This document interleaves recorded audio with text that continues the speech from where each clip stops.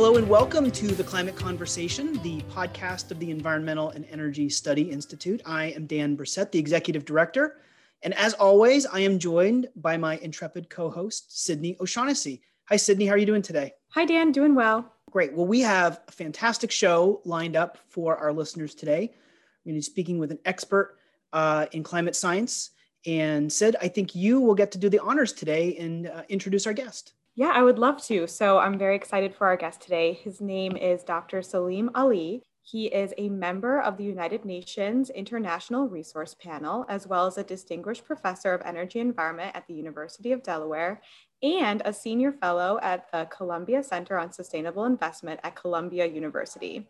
We are so excited to have him here to talk about the latest emissions gap report published by the United Nations Environment Program. Great. Thank you very much for the invitation, Sydney and Dan. Of course. And Dan, can you break down what this report is? Of course. The emissions gap report that we'll be talking about today is a really important document and collection of sort of scientific information and consensus around the state of global climate change. And it comes out, it's called the gap report because it comes out sort of on the odd year around other UN documents. And it provides a yearly overview of the difference between where greenhouse gas emissions are predicted to be in 2030 and where they should be to avoid the worst impacts of climate change. So as climate policymakers are staying abreast of the science and the sort of the state of the climate, the gap report fills a really important role and helps keep policymakers updated on a regular basis in between some of the larger, more complete or comprehensive reports that are issued from the international community. Yeah, and we thought that Dr. Saleem Ali would be a great person to bring on because he is someone who has been very involved with the emissions gap reports in the past, and we want to make sure we have an expert to discuss the role of the report, what the latest report's findings are, and why the report is important for policymakers to know about in general. Great, thank you. Indeed, the emissions gap report has been now a regular feature of the climate conversations at the UN and indeed at the national level. The report is in its 11th year of publication. And this year, of course, because of the COVID pandemic, it has taken on a particularly novel texture. The report focuses on the G20 group of countries. This is the 20 largest economies of the world. And it's also a group which includes not just the traditional dominant political powers at the UN, but also those countries which are sometimes marginalized because of different political systems. So it's important in that sense that it covers a wide swath of the international community. And the G20 group of countries collectively contribute about 78% of total greenhouse gas emissions. So they are quite significant in that context as well. This year, the report noted that because of the pandemic, we had a 7% decline in emissions in 2020, up to the point where it was published end of October, early November. That's when they did the calculations, and that seems to be the case fairly accurately. However, there was a warning that we cannot get complacent, that the 7% decline in the long run does not mean much. If you just use that 7% decline in terms of the targets for climate change mitigation, it would only amount to 0.01 degrees Celsius decline in terms of the Paris Agreement targets. So if we just went ahead with business as usual in terms of our move forward with this one little blip, that's not going to solve the problem. However, the report does highlight that we have an opportunity for bouncing forward rather than bouncing back. So the bouncing forward would be a green reset, where we use this as an opportunity for both social and behavioral change, and countries use this as an opportunity to reconsider their policies. So the report goes into great depth with the kinds of areas where the changes have occurred due to COVID. The largest change has been in terms of individual mobility, ground transportation reductions from carbon emissions. That has been actually significant because of people working from home, essentially. There has been a rapid decline in aviation emissions, but overall aviation emissions have not been that large of a contributor in the total greenhouse gas emissions picture. However, they have been one of the fastest growing areas in the last 5 years.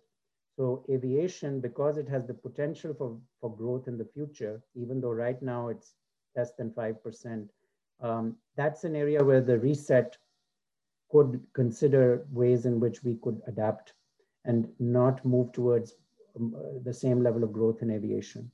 So there's some really interesting insights which come from the report by focusing on the lessons from the pandemic. Great. Before we jump further into the details and the findings of the report, can you just describe to us what role you played with this report and other reports in the past? Yes, so in my role with the International Resource Panel, I review the reports, and in the past I have also contributed to chapters. In the last permutation of the report, the International Resource Panel also launched its own assessment on how material efficiency can contribute to climate mitigation. So we had a section in the 2019 report that focused on resource efficiency, particularly material efficiency, and its linkages to greenhouse gas emission reductions. That report is also now online at the Resource Panel website, resourcepanel.org. It was led by Professor Edgar Hertwich at the Norwegian Technical University. And the policy section was led by Reed Lipset at Yale University. And so that's another important complement to this report. That's how I've been involved. I also serve on the science panel for the Global Environment Facility. And so we also get to interact with the UN Environment Program in my role there as well. Very interesting. And thanks again for sharing your perspective and insight as a person who pulls the report together. You described a moment ago the 7% decline. And that means for me, one major takeaway of this gap report is not to be complacent, right? Like you said, that while that's good, that's not anywhere near enough. And like you said, we need to bounce forward, not bounce backward. Are there any other, when you look at the gap report, when you look at the findings, are there any trends or data points that are not related to the global pandemic that make you either especially concerned or especially optimistic for the future of emissions reductions? Well, overall, we have been seeing a general decline in the emissions among many of the advanced economies. Even in the United States, overall, we have been seeing a reduction. The targets are not likely to be met in terms of what the US had originally aspired towards when it was part of the Paris Agreement and will be rejoining soon. But that decline itself is a positive aspect of the conversation, and that has been true within the European Union. It's been true in other countries as well. So that gives us some hope, certainly. We do need to be aware of the potential for disruptions that could change that. For example, we had a situation in Japan some years ago with the Fukushima disaster, which took 51 nuclear power plants offline suddenly.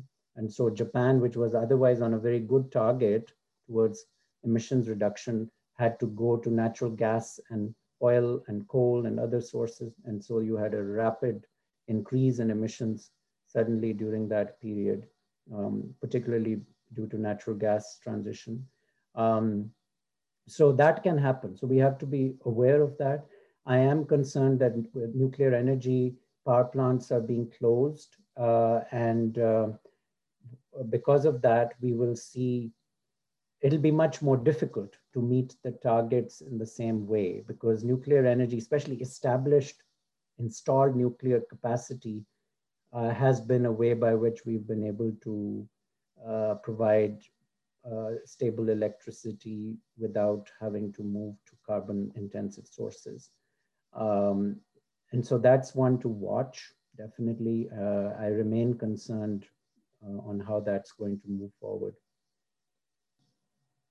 Great, thank you. I want to continue talking about the report, and then maybe we can dive in more into your academic specialty and background.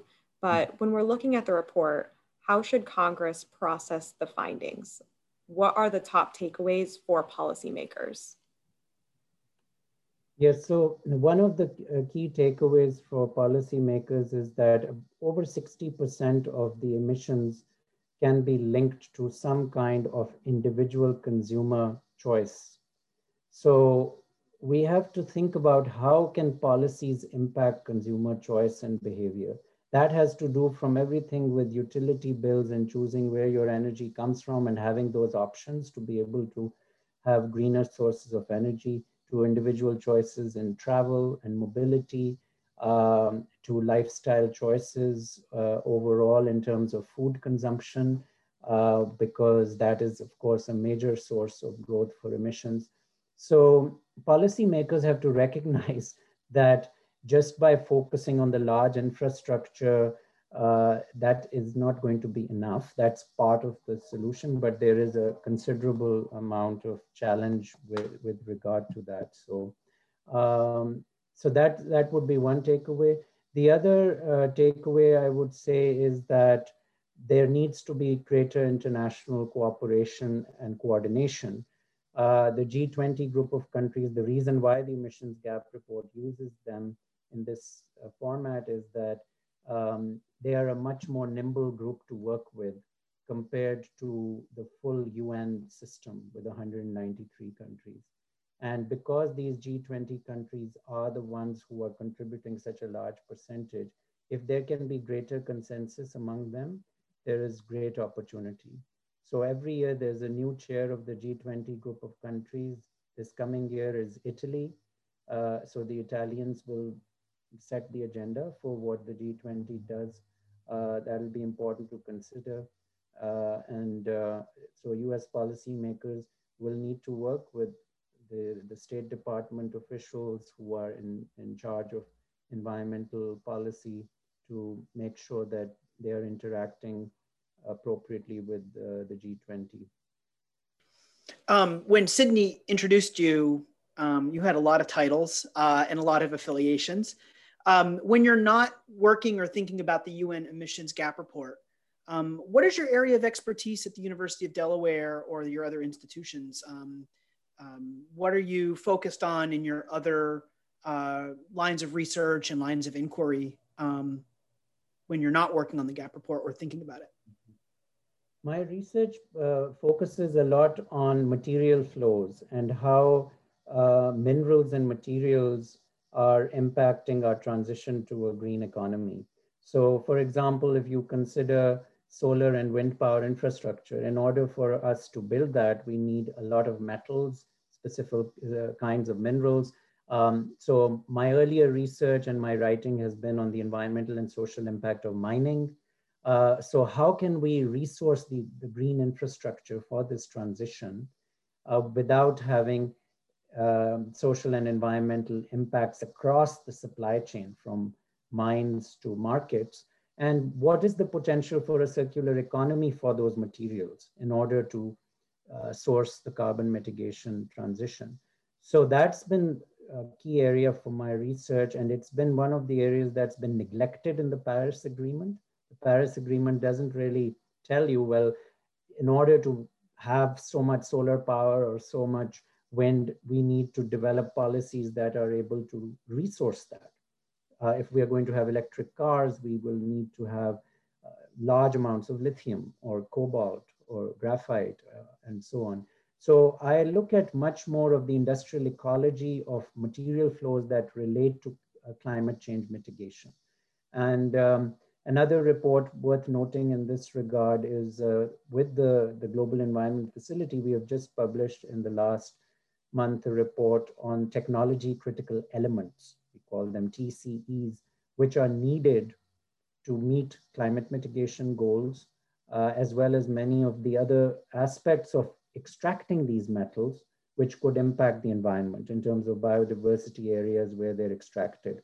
So we have, for example, a huge global conversation on deep sea mining, because the International Seabed Authority is currently developing environmental regulations in order for countries to have metals sourced from the deep sea. And there is a lot of conflict around whether we should get the metals from the deep sea versus terrestrial sources. So that's another area of recent research for me, is looking at those environmental conflicts and the trade-offs and the carbon footprint of extracting metals from the deep sea versus from terrestrial sources. That is so interesting. And honestly, it is something that I don't spend a lot of time thinking about. I never really think about the material flow through the whole economy. So thank you for the work that you're doing. And I also want to say thank you so much for coming and joining us to break down the UN emissions gap report and give us a little insight into the work that you do every day for climate change, for fighting climate change. But Dan, do you have any other extra questions? I don't think I have any questions, but I think we may have some plugs that we may want to get out. Dr. Ali, I've heard that you have been busy writing a book. Would you like to tell our audience about what your book is about and when they can expect it? Oh, thank you very much. Yes, so, my earlier work has focused on material flows. I have a book called Treasures of the Earth, Need, Greed, and a Sustainable Future, which was published some years ago with Yale University Press. And this new book is essentially a next step in my view of looking at the full panoramic considerations which we need in order to transition towards a more sustainable society. And the book is currently titled Earthly Order, How Natural Laws Define Human Society. It's finished, but it's under review. So I'm hoping that it will be out by the end of the year. So stay tuned. Those of you who are interested in following me on Twitter, I'll keep giving updates as well. So looking forward to being in touch and following the work of your organization as well. Great. Well, congratulations on your book, and fingers crossed that it comes out on schedule. I'm sure it will add a lot to the conversation and make us all smarter about how we think about climate policy. Before I turn it over to Sid to close us out, just a quick few plugs for EESI. First, if you haven't already signed up for our biweekly newsletter, Climate Change Solutions, you should do that. We are recording this in between the start of the 117th Congress and the inauguration of President Biden and Vice President Harris. This means it's a very busy time for us with respect to congressional education. So we will be announcing lots and lots of briefings, including the first of a 4-part series, Climate Camp, at the end of January. And the best way to stay up to date of all things goings on at EESI is to sign up for Climate Change Solutions, that newsletter. Dr. Ali, thanks so much. It's great to see you. I'm going to turn it over to Sid to close us out. Really appreciate you joining us today. Pleasure. Yes, again, thank you. But as always, if you want to learn more about EESI's work, head to our website at eesi.org. Also, be sure to follow us on social media at EESI Online for all of our recent updates. The Climate Conversation is published as a supplement to our biweekly newsletter, Climate Change Solutions. Go to eesi.org/sign up to subscribe. Thanks for joining us, and see you next time.